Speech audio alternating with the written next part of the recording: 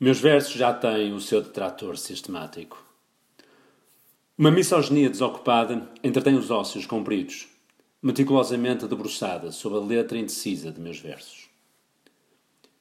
Em vigília atenta, cruza o périplo das noites, de olhos perdidos na brancura manchada do papel, progredindo com infalível pontaria na pista das palavras e seus modelos.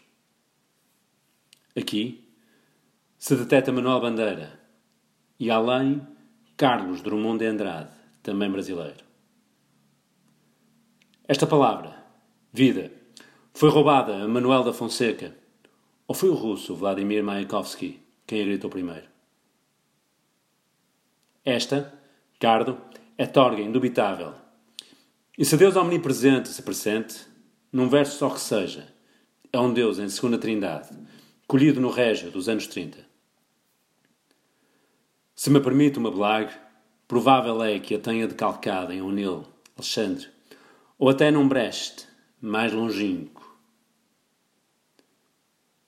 Aquele repicar de sinos pelo Natal é de novo Bandeira. Por que não? Augusto Gil, António Nobre, João de Deus.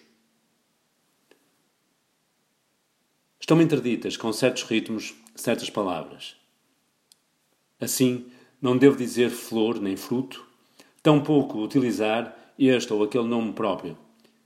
E ainda certas formas da linguagem comum, desde o adeus português, surrealista, ao obrigatório bom dia, neorrealista.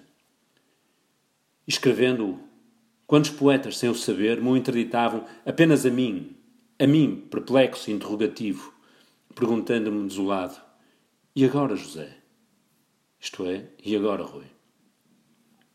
Felizmente, é pouco lido o detrator de meus versos. Senão, saberia que também furto em Vinícius, Eliot, Robert Lowell, Wilfred Owen e Dylan Thomas.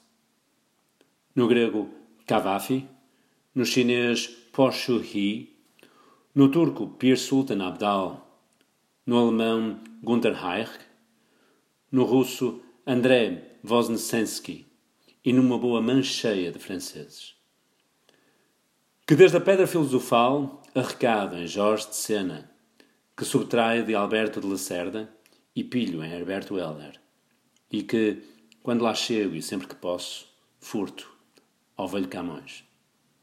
Que, em suma, roubando aos ricos para dar a este pobre, sou o Robin Hood dos Parnassos e dos Passárgadas.